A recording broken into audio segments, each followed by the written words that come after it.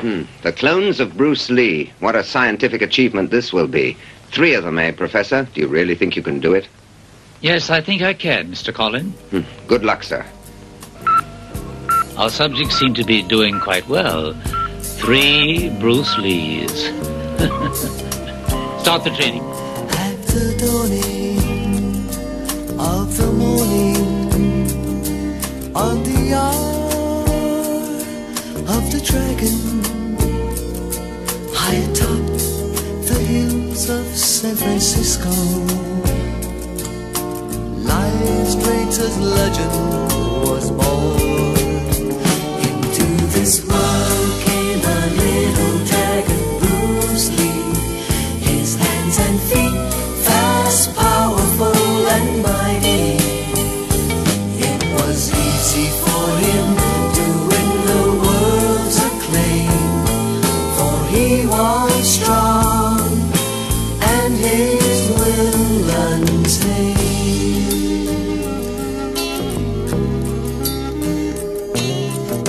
Bruce Lee has been a household name for almost 50 years, and it's not hard to understand why. He pretty much single-handedly made the Kung Fu movie an international phenomenon in the early 70s, despite only having appeared in 5 films. So understandably, the film world was rocked by his untimely death at the age of 32, just as he reached his peak of fame. The international film market found themselves in a conundrum as well, because where do you go from here? Do they move on and try to find the next big name in Kung Fu pictures? Fuck no. Film producers just started hiring a bunch of martial artists and stuntmen that looked similar to Bruce and attempted to get them to adopt his mannerisms and style, hoping film audiences wouldn't notice. And voila, Bruceploitation was born. Throughout the 70s, this bizarre subgenre of films played in theaters all over the world, starring Lee imitators with names like Bruce Lai and Bruce Le, in movies with titles like Fists of Fury 2 and Enter the Game of Death, trying to squeeze just a few more bucks out of Bruce Lee's legacy. On today's episode of Slums of Film History, we'll explore a subgenre of films that's so audacious, so tasteless, and so exploitive that could only happen in the 70s. So join us as we punch, elbow, and kick our way through Bruceploitation.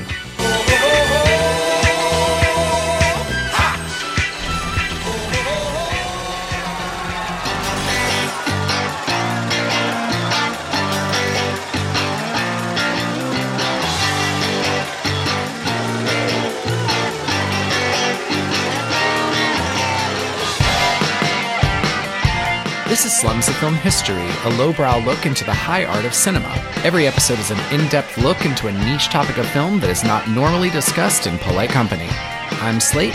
And I'm Tom. And each week, one of us researches our respective topic, writes an episode, and then schools the other. We discuss everything from amputation, masturbation, menstruation, and castration. If there's a film subject too taboo, we haven't found it yet. Welcome.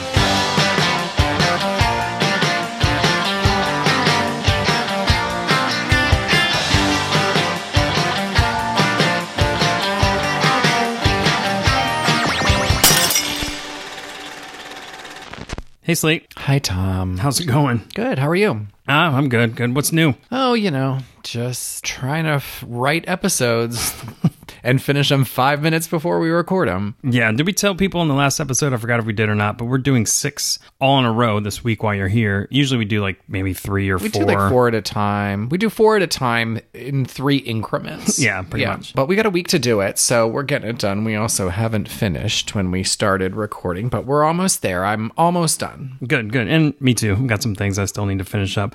But what do you want to talk about before we start? The only thing that I was thinking of is like, did you see any movies in the past year and 6 months? Obviously, you didn't go to the theater. You went to the theater one time. I haven't been. Right. I went to the theater one time. I saw Spiral, the Saw reboot or whatever. Oh, boy. With Chris Rock. But no, I hadn't seen anything the prior year. I did see a few films. I think one of my top ones from last year was Promising Young Woman. I really liked that one. Yeah, I remember you telling me to watch that, and I was like, I'm not going to watch it. And then like 1 second later, I was like, well, maybe I'll watch it. Yeah, I like that one too. I thought that was really good. I kind of thought she was going to win Best Actress this year, but didn't win. No. Frances McDormand for a 3rd time. I love that movie, Nomadland. Yeah, that's a good one too. I enjoyed that. I was totally behind that winning Best Picture. My favorite movie did not get nominated. Big surprise because it's such a Debbie Downer. But my favorite was Never, Rarely, Sometimes. Maybe? Is that it? Rarely, no. I just looked Really, it up. maybe sometimes. Yeah, it's Probably. a super happy, Definitely. exciting movie about a girl from rural Pennsylvania who goes to New York to get an abortion with her best friend. And that's all the movie is. And I was just like, this is the best movie I've ever seen. And I kept trying to get other people to watch it. And everybody was like, why would we watch that? Super depressing. Yeah. And I was like, because, oh, right. I have a very specific taste in movies. Right. Depressing movies is your thing. I love it. I love it. I love that movie. What else? What else was out? I don't know. I watch a bunch of garbage. That's what I watch. I watch garbage. Yeah, I definitely watched I'm a lot happy of about garbage too. I rewatched a lot of like my DVD collection. I started off having like movie night every night because California's completely closed. And also I have friends, but like nobody left the house. You know, Right. we didn't see anybody. A lot of my friends have kids. So I definitely watched a lot of my old favorites. I watched an Alfred Hitchcock movie every night for like 3 weeks. So I think I've pretty much seen every Alfred Hitchcock movie. I watched The Crying Game again. I watched Being John Malkovich. Like I went back through my DVDs. I watched The Straight Story. Yeah. Like basically every movie from 1999 that I bought on DVD. I was like, I bought a Blu-ray player and a DVD player, and I was About like, time. all right, well, I haven't pulled these old things out in a long time. I guess the pandemic was just was made for me in my DVD collection from 1999. So I started watching like classics that I'd never seen. Like I'd never seen Citizen Kane all the way through. So I was like, I'm going to watch it. And I Yeah. watched it and watched African Queen Yep. and some other movies. And then by the time I had to start researching the episodes, it was just straight trash. And I just Yeah, started yeah. watching trash. And so you'll see in upcoming episodes some of the trash that I had to watch and that you also watched with me. And Yeah, I thought you were upcoming going to say episodes. that you forced me to watch with you. There's 2 in this episode that one of Yeah. them was kind of fun. Last night's, I fell asleep in the middle of it. Yeah, it was bad. But we'll talk about that Yeah. going forward. On that note, we're going to get moving. I'd love to. Okay, so I'm going to start with history like we always do, and Yep. I'm going to go into Bruce Lee's history as briefly as I can, and just in case you don't know and some of our listeners may not know, Yeah, sure. just give you a little bit of background on him so you can see kind of how this whole genre came about. So to start, Bruce Jun Fan Lee, Bruce Lee, was born in 1940 in the Chinatown area of San Francisco. His parents were singers in the Chinese opera. So I guess his mom was pregnant at the time and gave birth in San Francisco while they were on tour. Oh, wow. Although he's ultimately raised in Hong Kong, Bruce Lee actually started his acting as a child, and he was a child actor in like 20 films or so. When he turned 13, Bruce took up martial arts and studied what's known as Wing Chun Kung Fu under renowned Wing Chun master Yip Man. Now, Yip Man, sometimes known as Ip Man, he has a whole film series about him. Oh, wow. But I don't want to talk about him too much just because I've got a lot to talk about with Bruce instead. So I want to move on. But yeah, Yip Man is an important figure. But Bruce became a pretty good student and he competed and he did some competitions and things like that or whatever. Anyway, around 1959 at age 18, Bruce Lee left Hong Kong and came to the U.S. Supposedly the reason for this is that he was getting into a bunch of fights in Hong Kong and his parents moved him away so he wouldn't get in trouble. So he basically had a Fresh Prince of Bel-Air origin story. Right. Except he made his whole career in fighting, so it's kind of ironic. Yeah. Right, it's kind of funny, but yeah, don't get in trouble. So they moved him, to the States. Anyway, he made his way to Seattle, where he worked in a restaurant for a family friend. He soon enrolled in the University of Washington, where he pursued a degree in philosophy. Bruce began to teach Kung Fu in Seattle and soon opened his first school, the Jun Fan Kung Fu Institute, which is basically Bruce Lee Kung Fu. 2 more schools followed in Oakland and Los Angeles, and around that time, Bruce got married to his wife Linda, and he had Brandon and Shannon, his 2 children. In the mid-60s, Bruce was discovered while doing an exhibition at the Long Beach Internationals, and after that, he landed a role as Kato in the TV series The Green Hornet, starring alongside Van Williams, who played the title character. During this time, Bruce was developing his own martial art, and he was kind of mixing it with street style. He was doing his own style. Yep. And it was called, like, the style of no style. Back to Lee's TV career, The Green Hornet, which was based on a radio show, I didn't know that, lasted only 1 season, from September 1966 to March 1967. After Lee was out of work for a bit, he started focusing on school and honing his fighting skills a little bit more. He started teaching like actors and Hollywood people. 2 of his students were Hollywood scriptwriter Sterling Silliphant and actor James Coburn. The 3 of them tried to get some projects off the ground and never quite materialized. Lee ended up in a show called Longstreet, but didn't have a big role. The reason I bring all that up is because in the midst of all that, Lee was actually trying to pitch his own television series called The Warrior.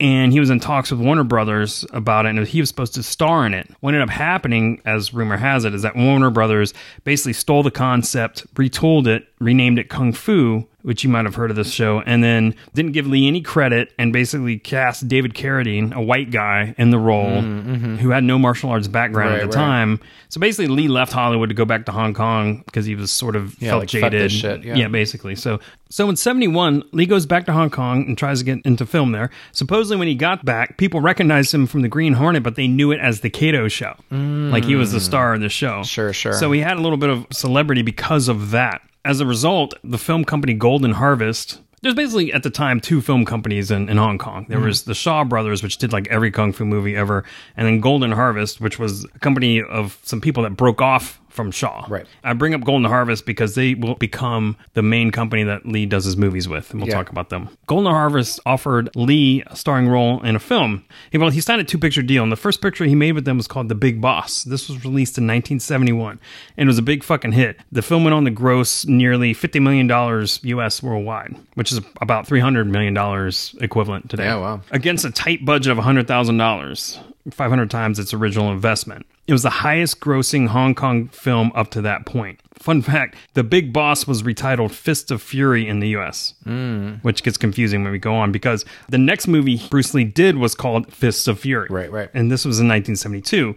Also, for Golden Harvest, this was the second film of his 2-picture deal. This one had another $100,000 budget, but it grossed over $600 million, so it even like doubled what Big Boss made. Oh, wow. So again, they offered him another picture, which was called Way of the Dragon. Well, fun fact, let me back up and say, because Big Boss was named Fist of Fury in the States, Fist of Fury was called the Chinese Connection in the U.S. to not be confused with the other Fist of Fury that was Big Boss. Sure. And they also called it the Chinese Connection because the French Connection had come out recently, and that was a hit, so they wanted to kind of this kind of connection. They were like, what can we do to like rip that off too? Right.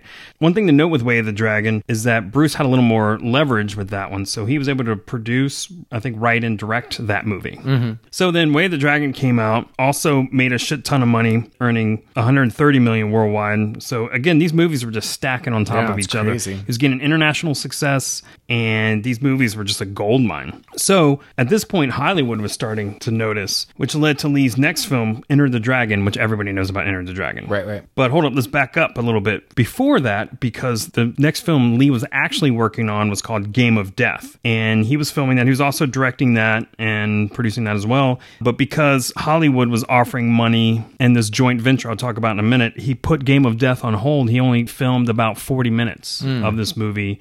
So he put it on hold because he was like, I'm going to come back to it after I do Enter the Dragon, but Enter the Dragon is such a big deal, I need to do that now. Sure. Something to note about Enter the Dragon, it was groundbreaking at the time because it was the first time an American company partnered with a Hong Kong film company. So Warner Brothers actually partnered with Golden Harvest to fund and produce this movie. Oh, right. So it was a big international collaboration. And it had a budget that was unprecedented at the time. $850,000 at the time was the budget. So a huge budget, way bigger than any of his other movies. Right. So as it goes, Enter the Dragon was due to premiere at Hollywood's Chinese Theater in August of 1973, but unfortunately, Bruce would not live to see the opening of the film. On July 20, 1973, Bruce had a minor headache. I believe he was training all day, and by the time that his headache came on, he was working on a script or something with some people.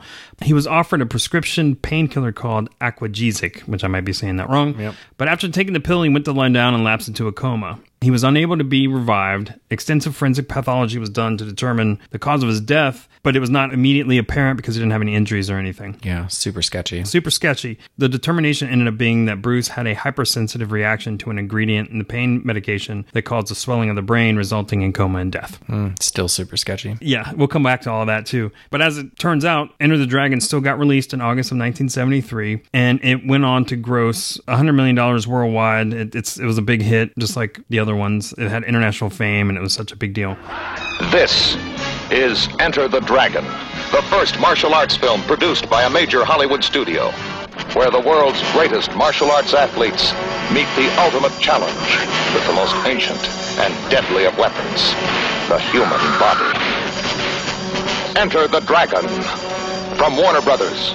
One thing to note, though, and I need to kind of give you an idea of the time period, too, and what was going on. So when Enter the Dragon came out, there was actually some other kung fu movies that were in U.S. theaters. Okay. There's one called Lady Kung Fu that was out at the same time. There's one called The Shanghai Killers, Deadly China Doll. These were all like the top spot for at least a week or so around the time frame. So like other kung fu movies were big at the time. Yeah. So this whole idea of, martial arts movies were big all across the board. Plus, this is the early 70s. And if you remember, blaxploitation movies also incorporated some kung fu elements into it. You had Jim Kelly and all those folks. So kung fu theater, just in general, was blowing up. And I'm trying to set that stage because you'll see how this all kind of plays out. But like I said, Bruce was dead. So there were no more Bruce Lee movies to be made. But these companies were like, well, we got to do something. We got to come up with some sort of cash cow. Shit's a gold mine. Shit's a gold mine. What are we going to do to follow up with that? Well, thus you have the beginning of Bruceploitation. But let me just add that the first film that came out after Enter the Dragon is sort of the bridge film to Bruceploitation. Okay. Because while it didn't feature lookalikes necessarily, it was rushed out roughly a month after his death. And this film was produced by Golden Harvest. Oh, wow. So, yeah, there was like, we got to throw something out there. Sure. Anything. Anything. So the movie they rushed out was called Bruce Lee, the Man and the Legend from 1973. I've heard of this. It always comes up in like super like exploitation-y, like desperate attempts. Yeah. I can see why, because all this thing is basically his funeral. Yeah. It's just footage of his funeral, like the whole damn thing. That's it. And so they just threw that out there to try to get any kind of buck that they possibly could. Yeah. On July 25th, 1973, over 300,000 people gathered outside the Kowloon Funeral Home to pay their last respects to the man and the star, Bruce Lee. His speed and agility as a martial artist are legendary. Bruce Lee, the man and the legend, retraces the path that carried him to international stardom. Do you remember in my Doris Wishman episode how she had like filmed with one of these like porn actresses that was like really, really popular, and the porn actress killed herself, and so she basically cobbled together like all of the leftover footage that she had and like put out a documentary, I'm using air quotes, about her, but it was basically just leftover scrap footage or whatever. And cutting room floor shit. Yeah, the porn industry was furious because she tried to make a buck off this woman's suicide. It's crazy. They were furious at her. And I'll never forget, they did an interview and they said like, oh, you must feel really bad about doing that. And she was like, I don't feel bad. I do it again. She didn't give a shit. That was amazing. She didn't care about any of that shit. She's like, I'm just making a fucking dollar. She fit right in here. But going back to it, the first actual Bruceploitation movie, at least that's considered the first Bruceploitation movie, is called Bruce Lee, A Dragon Story. And that was out in 1974. Also known as Super Dragon, the Bruce Lee story, because they have different titles to these. It makes it really confusing. The film is a loose biopic about Bruce Lee and centers on his supposed affair with actress Betty Ting Pei. The film is notable for being the first biopic of Bruce Lee. And it's the first film starring Bruce Lai. We'll talk about him. He's probably considered the most popular of the Bruce Lee imitators, but we'll go into more detail about Bruce Lai in a bit. The film attempts to chronicle Bruce Lee's career from his Green Hornet days up to the time of his death, and it talks about, his alleged affair with Betty Ting Pei, who had a working relationship with him. And I didn't mention this before, but I think he was working on a script with Betty, and I don't know for sure, but I think she's the one that gave him the painkiller that ultimately might have killed him. Yeah, so she killed him. Yeah. But anyway, that was what this movie was about, and it was like a sordid affair kind of thing, sleazy sort of movie. Yeah, like the hard copy version of documentary. Yeah, but that was the first one, and so I just wanted to kind of talk about that one real quick. Now let's hold up for a second before we go forward. I'm letting you know that I'm breaking the rest of this up in chunks because there are so many movies and so many actors in this subgenre that I just had to limit myself to the highlights. There's just so much shit in this. So I'm going to go and talk about the stars of these films. It's the first thing I'm going to talk about. But since there are so many, and I just can't discuss them all, but what I want to do first is sort of name them off, because like I said before, they all had similar names to Bruce Lee's name for recognition or to confuse people into thinking they're watching Bruce Lee. So I'll just give you a couple examples so you can see what I'm talking about. So you got Bruce Lai, who I mentioned. Then there's Bruce Le, L-E. Bruce Lai, L-A-I. Bruce Lai, L-Y. Bruce Lai, L-I-E. Myron Bruce Lee. Bruce Chan, Dragon Lee, Bruce Tai, Sarah Lee, Lee Bruce, Bruce Leung, and then Bronson Lee. And these are just a few of the ones that I just named off. Yeah. Fun fact, I thought this was funny. So Bronson Lee is actually sort of like a combination of Charles Bronson and Bruce Lee. If you see a picture of him, it's ridiculous. It's pretty funny. Did you say Sarah Lee in there? I didn't know Sarah Lee was She kicked ass. She made tasty snack cakes and kicked ass. So I just want to let everybody know, Sarah Lee doesn't fuck around. That being said, with all those crazy names, I just want to focus specifically on 3 individuals. These guys are considered kind of the top tier of the Bruce Lee imitators. Bruce Lee, as I've mentioned a couple times already, Bruce Lee, L-E, and then Dragon Lee. So I'll give you a little bit of background on Bruce Lee. So Bruce Lee, since we discussed his movie first, he was considered by most to be the biggest star of Bruceploitation. Bruce Lee was born Ho Chung Dao in Taiwan in 1950. Growing up, he was an avid fan of martial arts.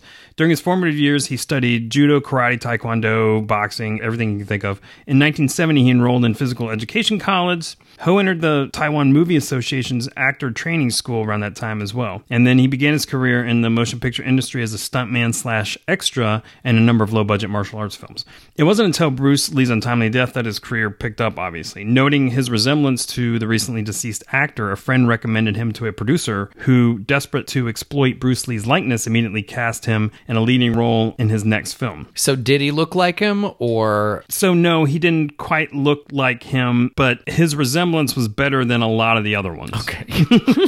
Okay. I guess that's He's fair. as close as you probably could have gotten. Somebody that could actually do all the stunts. He was the one that looked the closest than anybody else. That's fair, yeah. Got When it. he had the hairstyle and kind of imitated the mannerisms, he was passable. Okay, got it. So, yeah. And he didn't call himself Bruce Lee. Producers actually gave him that name and really pushed for him to act more like Bruce Lee and, you know, really get into that character and imitate it. And he was never quite comfortable with that. But he was, like I said, quite successful, and he even directed and produced a few of his own movies, and we'll talk about some of those going down the road.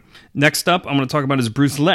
He was also born in 1950 in Burma. Birth name Wong Kin Loon. He is a Macau martial artist and actor. He used to be a contract player for the Shaw Brothers. Remember I mentioned them? Before he made the jump to Bruceploitation. And the last person I want to talk about is Dragon Lee, sometimes credited as Bruce L-E-I. And his bio gets a little sketchy because from different sites, I've gotten different birth dates and different places. He's apparently from South Korea, but also he might be from North Korea. He might have escaped North Korea. There's a bunch of stuff that's contradicting in different sites I go to, so whatever. And apparently what helped him get started in film was when Dragon Lee was at a theater and a man told him he resembled Bruce Lee, and the man knew film directors in Hong Kong, and that helped Dragon Lee get into this film industry. Oh, wow. So he moved to Hong Kong, and the rest is history for him. So now that I talked about the stars of Bruceploitation, now I want to take a look at these films. Like I said, there's so fucking many of them, and it's crazy. But I want you to notice a pattern with some of the titles, because they generally will have one of 3 attributes if you look at the titles, for the most part. They'll either have Bruce's name in the title, Bruce Lee's name. There'll be a combination of or a play on a title of an actual Bruce Lee movie. Okay. Or it'll claim to be a sequel to one of Bruce Lee's Right, movies. right. So here, I'll read off some of these titles for you just so you get the idea. You've got The Real Bruce Lee, Bruce Lee versus the Supermen, Bruce Lee, We Miss You, Bruce Lee, The Man, the Myth, Bruce Lee, His Last Revenge, The Clones of Bruce Lee, Re-Enter the Dragon, which sounded porn to me. That's not good. Yeah. Yeah.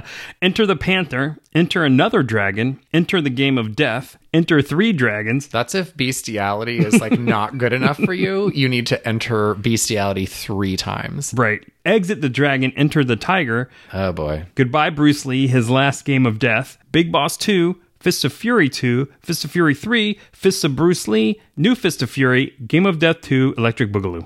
I made up the Boogaloo part.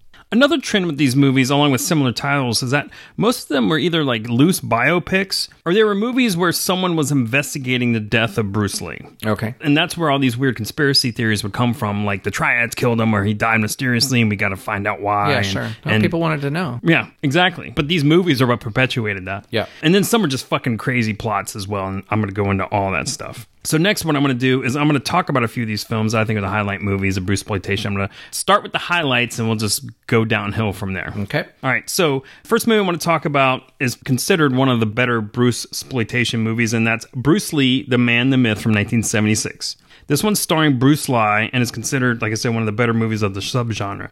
It had pretty decent production values and was shot in Hong Kong, Europe, and the US, so it had multiple locations. The plot basically chronicles Bruce Lee's life, beginning with Lee leaving China to go to the University of Seattle, as I mentioned. Most of the benchmarks of Lee's later life, like Green Hornet and marrying Linda and, you know, Hong Kong stardom and death, are all covered The end is notable because it does go into theories about Lee's death, and while acknowledging the real cause, speculates everything from triads killing him, like we just talked about, to him going into hiding. And that he was going to come out of hiding in like 10 years or something. The finding is actually pretty good in this, and for a Bruceploitation flick, it's probably one of the bigger budgeted and better of the bunch. It's a lot of B's. Fun fact, this film was directed by In Sing-yoon, the director who would go on to discover Jackie Chan. Oh, wow. We'll talk about that a little bit later. Next film is Exit the Dragon, Enter the Tiger, also from 1976. I know. Pull it out and put it back in. Put it in something else. And this is probably the most well-known of the Bruceploitation flicks, but even so, it has a pretty weird plot. Okay, great. So here's the plot. Bruce Lee is playing a character named David Lee, Okay. who is visiting Bruce Lee, who's also played by Bruce Lee, Right. on the set of Enter the Dragon. Got it. Bruce Lee tells David Lee that he is his true successor and that he has been receiving strange phone calls. Lee then says, get this, if I die, find out why. We are then given a collage of newspaper clippings of Lee's death, and then Lee, appalled by the death of Lee, is determined to find out what really killed him and finds out that Bruce Lee was being blackmailed by a drug lord to smuggle drugs. When Lee refused, he was murdered. So again, So they just made this whole thing they just up. made that whole thing up. They just used his real death and made up a whole conspiracy behind it. Yeah. For drama. Bruce Lee's untimely death shocked the entire world. In Exit the Dragon, Enter the Tiger, Lee names his successor, introducing a new star, Bruce Lee. I'll have to find out if there was some foul play, and if there was, I'll avenge! I'll avenge! Not only do they look alike, they fight alike. Bruce Lee on a desperate mission to avenge the death of his master and to answer the painful question of why did Bruce Lee die? And then the last good one, or is considered one of the better ones, is The Chinese Stuntman from 1982. And some people say this is the best one of the whole subgenre. It's certainly the best Bruce Lee film. So most of these ones I'm talking about, the good ones, are all Bruce Lee films. But he also directed this movie as well. And it's sort of meta. So the plot is an insurance clerk is hired as a stunt double. He soon becomes a movie star, but finds out that there's a corruption in the Hong Kong film industry, and it runs really super deep. And so he has to fight the corrupt film industry. But Bruce Lee uses this plot to also take shots at the Hong Kong film industry. So he uses it as a statement against how shitty Hong Kong. Yeah. It's essentially like Bruce Lee's version of The Player. Oh, yeah. Yeah, So yeah. it's That sounds smarter fun. than it has any right to be. The fighting is supposedly some of the best of all the Bruceploitation flicks, and that it's generally an entertaining, decent, good movie. It would also turn out to be one of Bruce Lee's last films, and we'll talk about why. At this point, well, I can tell you now why. He was disillusioned. He was always like the reluctant Bruce Lee imitator. He was clearly one of the best, if not the best, but he was always doing this as a way to star in films under to his make own it on name. his own and like be his own character and Right. his own persona. And they always promised him and said, oh, yeah, of course we'll let you do that. And then they never Right, did. sure, yeah. And, this was his movie that he directed and he helmed, and it was a good one. And it was Yeah, it about didn't matter. disillusionment in Yeah. the film industry. And by then he was just like, fuck this, Right. And he had some other issues, but we'll talk about him and kind of where these guys ended up afterward. But yeah, this was supposedly the high watermark. And I want to break in during this time, too, because the next thing I want to talk about is the movie Game of Death from 1978. You and I watched this last night. I watched some of it. I kept falling asleep. We had also just started the podcast and it was a school night. Yeah. And it's awful. Like, that was the other thing. I was trying to humor you for a while and you woke me up and I was like, I'm sorry, but this sucks. I mean, it did suck. I was really pushing through just to get to the end where there was actually good fighting. Yeah. Because I don't know the difference, right? I don't know the difference between good fighting and bad fighting. Okay. Like, I can tell the difference. Let me tell you about the movie. Please. And we'll All right, see. all right, I all watched right. some of it. Let me tell you about All right, the please movie. So this movie's got Kareem Abdul-Jabbar in it. Yes. But also somebody that looks kind of like Kareem Abdul-Jabbar. Yes. It's got that hairy guy with the hairy shoulders. What's his name? Well, it was Chuck Norris. It's Chuck when he Norris was is in hairy. this movie. He was super hairy. Nobody even bothered to tell him that, that you should shave your shoulders. You're in a major motion picture with Bruce Lee is in this movie. All right, so here's the movie. It's the 70s, though, but yes. So Tom already set it up. Bruce Lee had started to make this movie, only shot 40 minutes of it, and he's only in about 10 of those minutes, Yes. right? He's got 2 fight scenes, one at the beginning, one at the end of this movie, that this was not the movie that he shot. No. So he died before it happened. So what they did was they were like, all right, we're going to take this basically 10 minutes of Bruce Lee footage and we're going to stitch this whole thing together Yeah. with a completely different plot.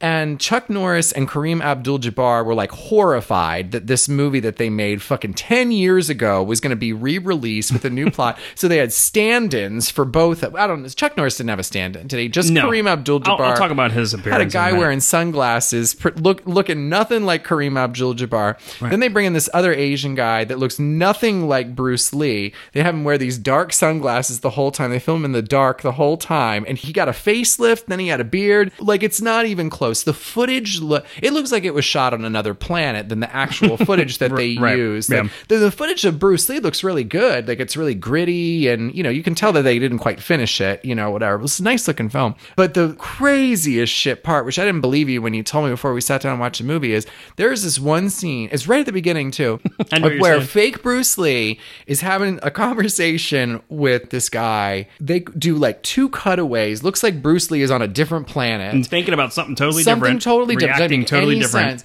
And then they show the fake Bruce Lee, the stand-in, sitting in the mirror, looking at the mirror, and because it looks so little like Bruce Lee, they took a cardboard cutout of Bruce Lee's face. They stuck it to the mirror, shot it over the shoulder, and so this guy is a shoulders and a neck. And then his face is a piece of cardboard Stuck to a mirror. Stuck to a mirror with the printed face of actual Bruce Lee on it. Right. It doesn't move. It's a fucking piece of cardboard. Yeah. Like, there's no reaction. There's no facial mapping. it doesn't move at all. And so basically a piece of cardboard played that one scene in the movie. Right. And it's not a quick flash. I mean, it's not 35 minutes or anything. I'd say it's a 6-second scene. But it's long enough to be like, that is a piece of cardboard on a mirror with shoulders and a neck. It is, yeah. And they did it for like one or two lines so you could see the bad guy was in the same scene with actual Bruce Lee, but it was the most unconvincing garbage thing I've ever seen, and it's laughably bad. But along with the rest of the shots too, like you said, the film stock is completely different. There's no way you can confuse that the scenes are in the same film. They just intercut in reaction shots from the original Game of Death. Just nothing matches. And it makes it even worse when you're watching on the Criterion Blu-ray. Yeah, like everything Criterion did to, like, you know, preserve the integrity of the film Made is it like look made worse. it look worse. Yeah. Game of Death was garbage. I know some people like it. It's complete garbage. They're wrong. And you mentioned Chuck Norris at the beginning. So they just used footage from an earlier movie that had a Chuck Norris fight scene and made it look like they were filming it right then. So Chuck Norris wasn't actually in this movie. They just used footage of him from an earlier movie, which Chuck Norris was pissed off about because he thought this movie was disrespectful to Bruce Lee. Yeah. That's If why I were Kareem him- Abdul-Jabbar didn't show up in it again either for the reshoots. Yeah. And they just filmed He had a a tall double black guy in the too, dark. in the corner of wearing sunglasses. Because he had one line. So because sad. he wouldn't return for nobody wanted to return from this movie. I think they initially wanted to hire Bruce Lee to be the character, which probably made it at least marginally better, but he didn't want to be part of this either because he thought it was disrespectful. Nobody wanted to make this movie except Golden Harvest, who was just like, we're cashing in on anything that we have on Bruce Lee. There was no joy in this movie. Like, there were a million different ways they could have, like, recut this to feature him. You know Yeah, what I mean? exactly. But instead they tried to fake it. And that's what really was the offensive part of it. Because no one on the planet was fooled by that. Right, you right, know? no. And so, like, they could have done a whole homage to him. They could have done this whole, you know what I mean? There was a million different ways they could have stitched together what they had Right. in, like, some meta way, which the film is meta. It's a movie within a movie. Right. So, like, there were a million different things they could do. And instead, they tried to trick everyone, like, numerous different ways. And it was just like, it was sad. you Totally know? unconvincing. It was a sad and movie. bad. It was a sad movie. But it's interesting in the subgenre because it's both a Bruceploitation flick because it has all the elements of Bruceploitation, Yep. but it's an actual Bruce Lee He's movie. also in it, right. So it's really kind of unique in that viewpoint, but it's terrible. I wouldn't say he's in it. That's not the movie he was trying to I mean, make. it was not Yeah. the movie he was trying to make. It's totally different, but it's sort of a middle ground because it is considered part of He's Bruce in it. Lee's filmography, but it's so exploitive and shitty. Columbia Pictures presents the immortal Bruce Lee in his greatest motion picture adventure, Game of Death. This is the final film of Bruce Lee. 4.5 years in production with an international all-star cast. Bruce Lee single-handedly takes on an underworld army and fights for his life in the game of death. So that's a good segue into the terrible ones, and I just want to talk about these terrible. I have to talk about these. The first one I want to talk about is called Bruce Lee: The Invincible from 1978. And who gives a shit about the plot? The plot doesn't matter. But the thing is about this movie is that it doesn't have Bruce Lee. It doesn't have any of the notable Bruce Lee imitators in it that I talk about. But what it does have is, I guess, a Bruce Lee imitator and his friend, and they fight Kung Fu gorillas. And that's the scene I wanted to show you. So I'm going to have you look at that Great, scene. I got it up. All right, do it. All right. Wait, that's not supposed to be a Bruce Lee lookalike, right? No, and I was wrong. So Bruce Lee is in this, but he's like part of an ensemble group of guys going to kick ass. Okay. Because this guy looks like Bruce Lee's, like, fat stepdad. Yeah, that's somebody else. Cool.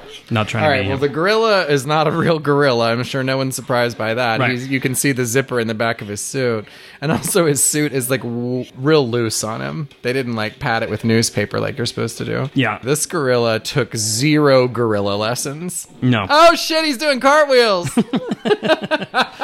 Yeah, Oh it's impressive. Yeah. I mean, this is obviously, like, very funny, but, I mean, this was supposed to be is this a comedy? Is this a spoof? Like, this no, gorilla... I think they're trying to... I don't know. Have you ever seen the Shaggy Dog? And the Shaggy Dog literally punches people. Yeah, oh yeah. Like, that's what this looks like. I think that was supposed to be somewhat God. serious. You just grab a tree. But I don't know, because this movie's also kind of rapey, too, and it's got, like, this perv chasing this woman around that he's held captive. I guess that's part of the plot. I don't know. Bruce Lee and the fat guy that's beating up the gorilla and somebody else are on this village trying to him with his feet. rescue somebody. Yeah. This is funny. You're very entertained by that. I'll turn it off. Sorry. Yeah. So anyway, so that's Bruce Lee, the Invincible, and that's outrageous and crazy, but it's not the worst one. So the next movie I want to talk about is called Clones of Bruce Lee from 1980, and this one is considered one of the worst but enjoyably bad Bruceploitation movies. The plot is that Bruce Lee actually dies, but his body is rushed into a lab where he's cloned by scientists who work for the SBI, the Special British Intelligence. No, special, all right. Which is kind of like the SIA from Jim Cotta, I guess. You remember the SIA? Yes, I own Jim Cotta, thanks to you leaving it at my house and not taking it back. Yep, that was part of the plan. So the SBI is run by a James Bond-style character who makes 3 Bruce Lees and then sends them off on special missions around the world. One's like an actor, one does some... there's always one that's a fucking actor and doing movies and stuff. Sounds interesting. And part of that is another corrupt filmmaker, which I guess is another plot of these movies, that wants to kill him on screen for movies. So I guess there's a plot point in this movie where there's a Bruce Lee snuff film. Right. I don't know. But 3 anyway, Bruce Lees, though. I mean, that's got to be better than 1. I mean, that's true. Anyway, at the end, they come together and fight the villain who's Dr. Nye. I guess it's supposed to be like Dr. No. It's fucking ridiculous. There's a lot of gratuitous nudity and just crazy bullshit or whatever. These are just dumb movies for, like, people in America to, like, watch in, like, grindhouses and, like, laugh at, right? I mean, that's all these are. They're grindhouse movies, and they're just trying to make money off it. But, you know, the gimmick is that it's got not just 1 Bruce Lee, but 3. Actually, 4. So, and this one's sort of like a 3 the Hard Way of Bruce Lee movies. In that, and if you remember 3 the Hard Way, it had Jim Kelly, Fred Williamson, and Jim Brown, the biggest blaxploitation stars. Yep. This has 2 of the 3 big Bruceploitation stars. So it's got Dragon Lee and Bruce Lee in it. And then another guy named Bruce Lia, which I mentioned him before. And then somebody named Bruce Tai, who's against the Thai version of Bruce. Okay, got it. Hence the name.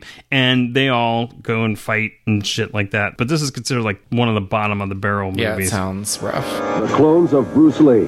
The respected and loved Chinese superstar Bruce Lee has just died. Starring Dragon Lee, Bruce Lee, and Bruce Lee. Suddenly and without warning, he fell into a coma today. The Clones of Bruce Lee brings a new dimension to martial arts films. The next one I'm going to talk about is also considered one of the bottom of the barrel movies, and this one sounds even crazier if you can imagine that. This one's called The Dragon Lives Again from 1977. It stars Bruce Leung, so not any of the top 3 I talked about. yeah. But if you thought Clones of Bruce Lee was crazy, then you need to check this out. Because this movie starts where Bruce Lee just died and has entered the underworld. Oh, okay. So, slight digression, Bruce Leung doesn't look anything like Bruce Lee, but they explain this away by saying that your soul looks different than you do on Earth. They're just just like Fine. At least Yeah. they tried to They make an tried. explanation. Yeah. But so the plot is somehow Bruce persuades the king of the dead to grant him a chance to return to the world of the living. But to do that, he has to fight all these creatures to get out there. Only they're not creatures, what they are like people. But they're not people, they're characters from other movies. So he has to fight Clint Eastwood, like the man with no name character. He fights James Bond. He fights the Exorcist. But not the real versions. No. Like, Let me tell Clint you the Eastwood was not in this movie, right? No. As a matter of So fact, this is like the scary movie of Yes. Bruce Lee movies. Bruce exploitation basically. movies. Yeah. But he fights the Godfather. For some reason, Emmanuel from the Emmanuel erotic movies show up. Sure. Gotta get some Dracula sex in shows there, up yeah. with mummies and with zombies for whatever reason. I'm not making any of this up. And then Bruce ends up teaming up with Popeye, played by a live action person, and they fight But bad not guys Robin and Williams, zombies. yeah. No, not Robin Williams, and none of the people that play these characters. These are all actually done by Asian actors. Oh. I guess playing whiteface. I'm not sure. Sure. And then the last thing I want to talk about, the last movie I want to talk about here, it never came out, but I would love to see this movie. I know and what you're going to talk about. It's Ilsa meets Bruce Lee in the Devil's Triangle. You mentioned this since, in your, what was your Ilsa It was episode? the Nazis episode, the Fun with Nazis Right. episode, where Ilsa, the she-wolf of the SS, so she was in a bunch of other movies. So this was a planned film starring Bruce Lee, but it never got past the planning stages. I don't think they ever wrote it. Somebody made some like art. Yeah, a poster. That was A poster very normal art. that the poster came before the screenplay. Yeah. Very normal. And Slate's looking at it right now, which if anybody knows where I can get a t-shirt of this, let me know because I want it. In the Devil's Triangle. Wow. Yeah. This looks good. Yeah. I love Bermuda Triangle movies. Yeah, this would have been great. But anyway, over the years, there's been like fake reviews and things on the internet making it sound like that this movie actually was filmed and that it came out. So somebody, I think, asked Diane Thorne, who plays Ilsa in all the Ilsa movies, at a, I don't know if it was like a con. Like Yeah, a she shows Comic-Con. up at cons. Yeah, and so they asked her that, and she said they were in talks and that she even studied some martial arts. You know, she was like prepping for it because it was supposedly going to go in production and things like that, and they were trying to put it together, but it just fizzled out. It just never happened. It never came to fruition, but I guess it just wasn't meant to be. Guess not. All right, I'm wrapping this up a little bit, but before I do, there's a couple things I want to talk about, and that is, besides all these crazy movies which we can't tell are parody or meant to be taken seriously, there definitely were some intentional parody movies about Bruceploitation. There was one called Enter the Fat Dragon from 1978, starring Sammo Hung. We saw him fight Bruce Lee's imitator in the movie last night. He's a big, overweight guy. He's actually pretty acrobatic, though, and can He's fight. not He's like a- 300 pounds. He's like a little. He's chunky. He's chunky. He's chunky. But he plays an overweight pig farmer and a Bruce Lee fanatic who's sent to Hong Kong to work for his uncle on a food stall. He soon learns that what's acceptable in Bruce Lee movies are not necessarily acceptable in real life. And I guess he gets a bunch of fights and gets his ass kicked. Honestly, I haven't seen this movie. I should have talked about this in my Fatsploitation episode, because even just in your description, it's called Enter the Fat Dragon. He works on a pig farm. Yeah. He goes somewhere and something about food. Like Right. everything about it. His only character development is fatness. Yeah. Would have been perfect for that episode. Oh, I had to bring this up too. In this movie, there's a scene where Sammo winds up on the set of a shitty Bruceploitation movie. Funny. And there's a Jim Kelly character where an Asian actor is dressed up as a black American fighter. And it's a parody of Hollywood's casting during that time because they would do, white people playing Asians. funny. So they got an Asian guy in blackface. That's kind of funny. Haven't seen this movie, but that sounds like something. Fun fact, there's a loose remake of this movie of the same name that came out in 2020. Of Enter the Fat Dragon? Yes. What is it? Enter the Fat Dragon. I don't know the plot, but it's a remake of it. Oh, I guess I'd know the plot. Fat Yeah. guy, karate. Yeah. Maybe Asian and blackface. I don't know. So, yeah, there you go. And then the one you and I saw, this is the first bad movie I made you watch in regards to this episode. It was funny. Called They Call Me Bruce, ? From 1982. And this film stars a stand-up comedian named Johnny Yoon as Bruce, or at least that's what everybody calls him. Anyway, the plot is Bruce is working as a chef for a mob boss, and because he's Asian, everybody thinks that he can kick all this ass, and he kind of accidentally ends up kicking somebody's ass, so they use him to run drugs, but he thinks It's a he's... funny premise. It's just, it's one joke. It's And one then joke there's a stretched whole out. movie around it. So Yeah. it's not a bad premise, but oof. I mean, yeah. It didn't need to be a whole little movie. Goes a long way. He walked like him. He talked like him. He even cooked like him. He wanted to be just like Bruce Lee. So he regulated his diet, began intensive training, and learned to live like a great samurai master. They call me Bruce, a superhero America can believe in. Fun fact, though, this movie wasn't released very widely, believe it or not. No. I know, big surprise. It was only released in 325 theaters, I think, but it grossed $16 million. That's so I know. sad. It was actually kind of a sort of a hit. Anyway, so there you go. All right, we are definitely winding down, but I do want to add a thing here, because with all these movies that came out and, you know, alleged sequels and everyone imitating Bruce Lee, I don't think Bruce Lee's estate got anything from these movies. Maybe Game of Death, probably, but like all these other movies that were alleged sequels, I don't think their estate got any money. No, and the of Bruce course Lee's family not. got shit from these. And the thing is, copyright was so weird that I don't think Golden Harvest or any of these other companies could really sue when somebody else is like Fist of Fury 2 because of the way international laws were. So I think anyone could get away with that and to say this is a sequel to this Bruce Lee movie, and no one's can do anything about that. Also, there were just so many of them, and they were released under different names and probably different cuts to different markets. It's a global market that probably they didn't even know that half of them even existed at the time. You know what I mean? It's like, it's not like they had the internet back then. So it was just like people are just dumping these things out. Oh, yeah. I bet the only people that made any money off of this were the ones that were directly involved, and they took it in cash and walked away. Yeah, definitely. So, you know, that's kind of the dark part of this whole thing. I mean, besides the fact that it's totally exploitive, of course, is that this was all based off of Bruce Lee's life, or at least, you know, fictionalized, you know, exploited life, and his family didn't get shit from it. Mm-hmm. All right, so since we've talked about the movies, we talked about the actors, whatever happened to our big three Bruceploitation actors? I'll tell you. So Bruce Lee, like I said, was only credited as being in one other movie after Chinese Stuntman. He eventually retired from the movie industry altogether in 1985 following the death of his wife. He's still alive and currently lives in Singapore teaching students gymnastics. But like I said, he was never someone who was comfortable with the idea of being Bruce Lee imitator, and of all the movies he was in, producers never allowed him to be himself. And he's quoted as saying, "I could act like him, but I could never be him." So he had a little bit of regret. Bruce Lee, on the other hand, really seemed to enjoy being Bruce Lee. Like, he really liked doing the theatrics and stuff and imitating. He's still making movies, still alive. And I think he still goes by the moniker Bruce Lee. Like, I think he makes propaganda films in China now. Sure. Oh, fun fact. I think he was one of the stunt coordinators for the Teenage Mutant Ninja Turtles 3. Go Ninja, go Ninja, go! Go Ninja, go Ninja, go! Not the Ooze one, unfortunately, but the third one after that, where they go back in time, I guess. I never saw that one. I never saw any of them past Vanilla Ice. Yeah, no, me neither.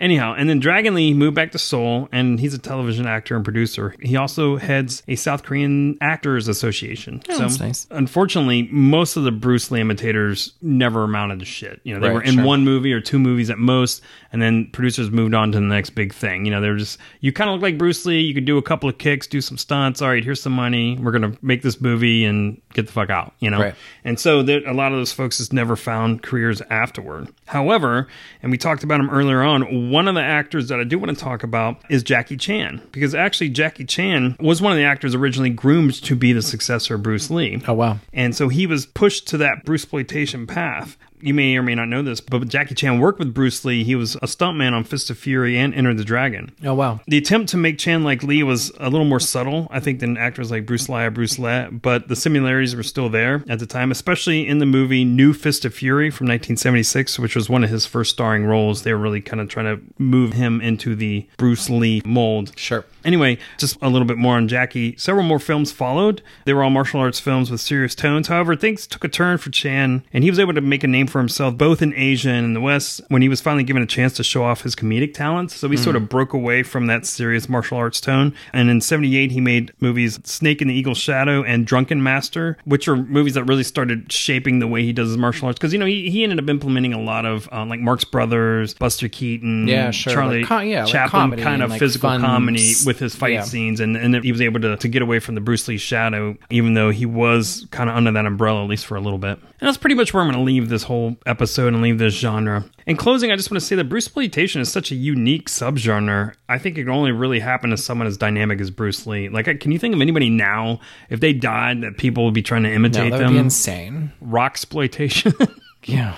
You know? Wait, Rocksploitation? The Rock. I'm trying to think of somebody who You're like saying is that alive. because I made you watch San Andreas the other night. Oh, yeah. But I mean, like, can you think of an actor or somebody? Yeah, or, The Rock wasn't the first thing that came to my mind. I just threw that out there. Yeah. It's such a unique subgenre, and it's just amazing how much mileage they got out of imitating Bruce Lee, and in some cases, like, poorly.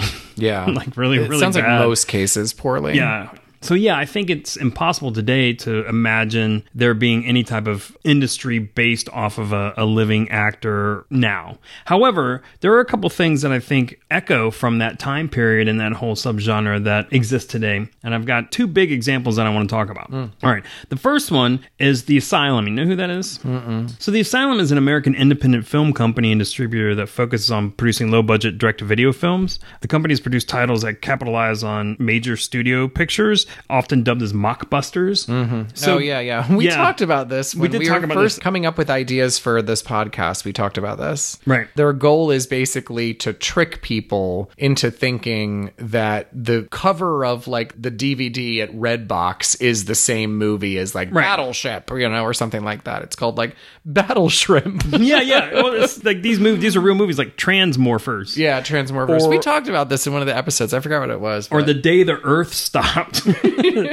Atlantic Rim, Lord of the Elves. These are all like rely on misdirection. And so it's not too different than like Enter the Game of Death. Or New Fist of Fury, which makes people think that they're seeing an actual Bruce Lee movie or part of his filmography due to misdirection. You know, The Asylum is counting on grandma going to Redbox and picking up the wrong movie. Right. And so I think that's a great business model. Yeah, and I think that was like an early version of it in Bruceploitation. Yeah. And then Exhibit B, when an actor dies making movies today or scheduled to be in a movie and they die, you know, they don't go and try to hire lookalikes necessarily. They use CGI these days. And so there's a couple examples of that, as you know, like for instance, Brandon Lee, who died on The Crow, he had about a week left to film, and so they CGI'd his face or used unused footage and repurposed it. Some of the things they did use a body double, but it was like at a distance or whatever. Very much like what they did with some of the Bruce Lee stuff. Another example is actor Oliver Reed, who died in making a Gladiator, and if you remember, they CGI'd some of his face and would use the same facial expression and reaction shot several times in other parts of the film, very much like Game of Death.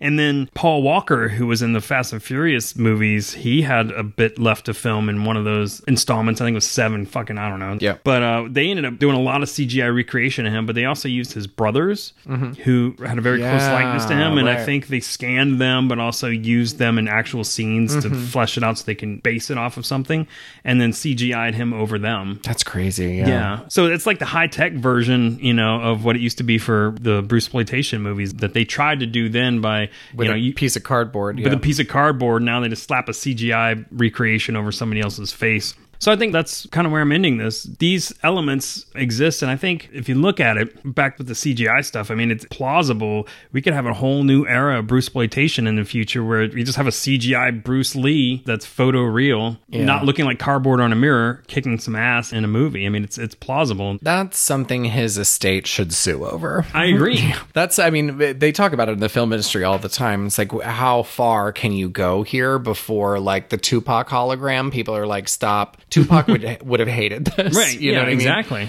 And so, yeah, it's a slippery slope. I mean, I get it for things like, you know, putting Carrie Fisher in another Star Wars movie and stuff like that at limited capacity. Like, I don't want to see a movie starring Carrie Fisher right now. She's dead. Right. But I get it for stuff like that they already signed on for and probably knew. I mean, they were already doing that in Star Wars before Carrie Fisher died, you know, to recreate scenes of where characters were younger and stuff like that. I mean, it's going to happen. Any way you slice it's going to happen. I mean, luckily, we're starting to come to the end of all the sequels and the reboots and all of that of every other movie, and they're running out of ideas. So they're going to start recreating these characters, and it's just going to suck. It's going to suck balls. Yeah, it's I'm going to be not really, looking really forward bad. to it. No, you're absolutely right. So anyway, that's my episode. Do you have anything I don't to think add? so. It was fun. I mean, not watching the movies, although whatever that guy they call me Bruce Lee ? Was kind of fun. There was some stupid ass stunts in that. We watched it on a Sunday night, and I had been drinking, so it was pretty funny. But yeah, no, this is an interesting one. I've been staring at this Bruce Lee that I bought you. I meant to put it on the table so that in Hawaii the whole time. So I'm glad I bought you that. It's a real shitty, yeah. Mid-kick. It looks like Bruce Lee, not Bruce Lee, but I bought him this Bruce Lee statue, I don't know, a couple years ago when I was in Hawaii, and I've just been staring at it the whole time thinking about this topic. So hopefully I inspired you to do this topic, of which I knew nothing about it. I've never seen a Bruce Lee movie till last night. I'm going to say your shitty statue inspired me to do this, so thank you, Slade. Good, that makes me feel good. Yep. All right, on that note, we're out of here. Thanks, everyone. All right, thanks. Thanks for listening to Slums of Film History. You can find us on the web at slumsoffilmhistory.com, where you can find the links to some of the movies we talked about today, and also be sure to check us out on Facebook and Twitter, where we share a lot of additional content. And if you like the show or have any comments or suggestions, please drop us an email at slumsoffilmhistory@gmail.com or write us a review on iTunes. We'd love to hear from you. And as always, please fact check us and let us know if we left anything out. We're not professionals, just two friends that love gross movies.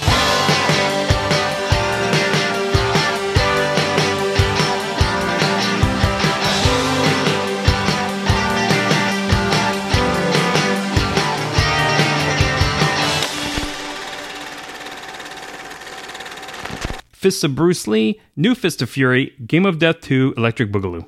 I made up the Boogaloo part. But I thought you were going to say fisting Bruce Lee, and I was like, that doesn't belong in this category. No, but after this episode, you would furiously be looking that movie up if that existed. Yep.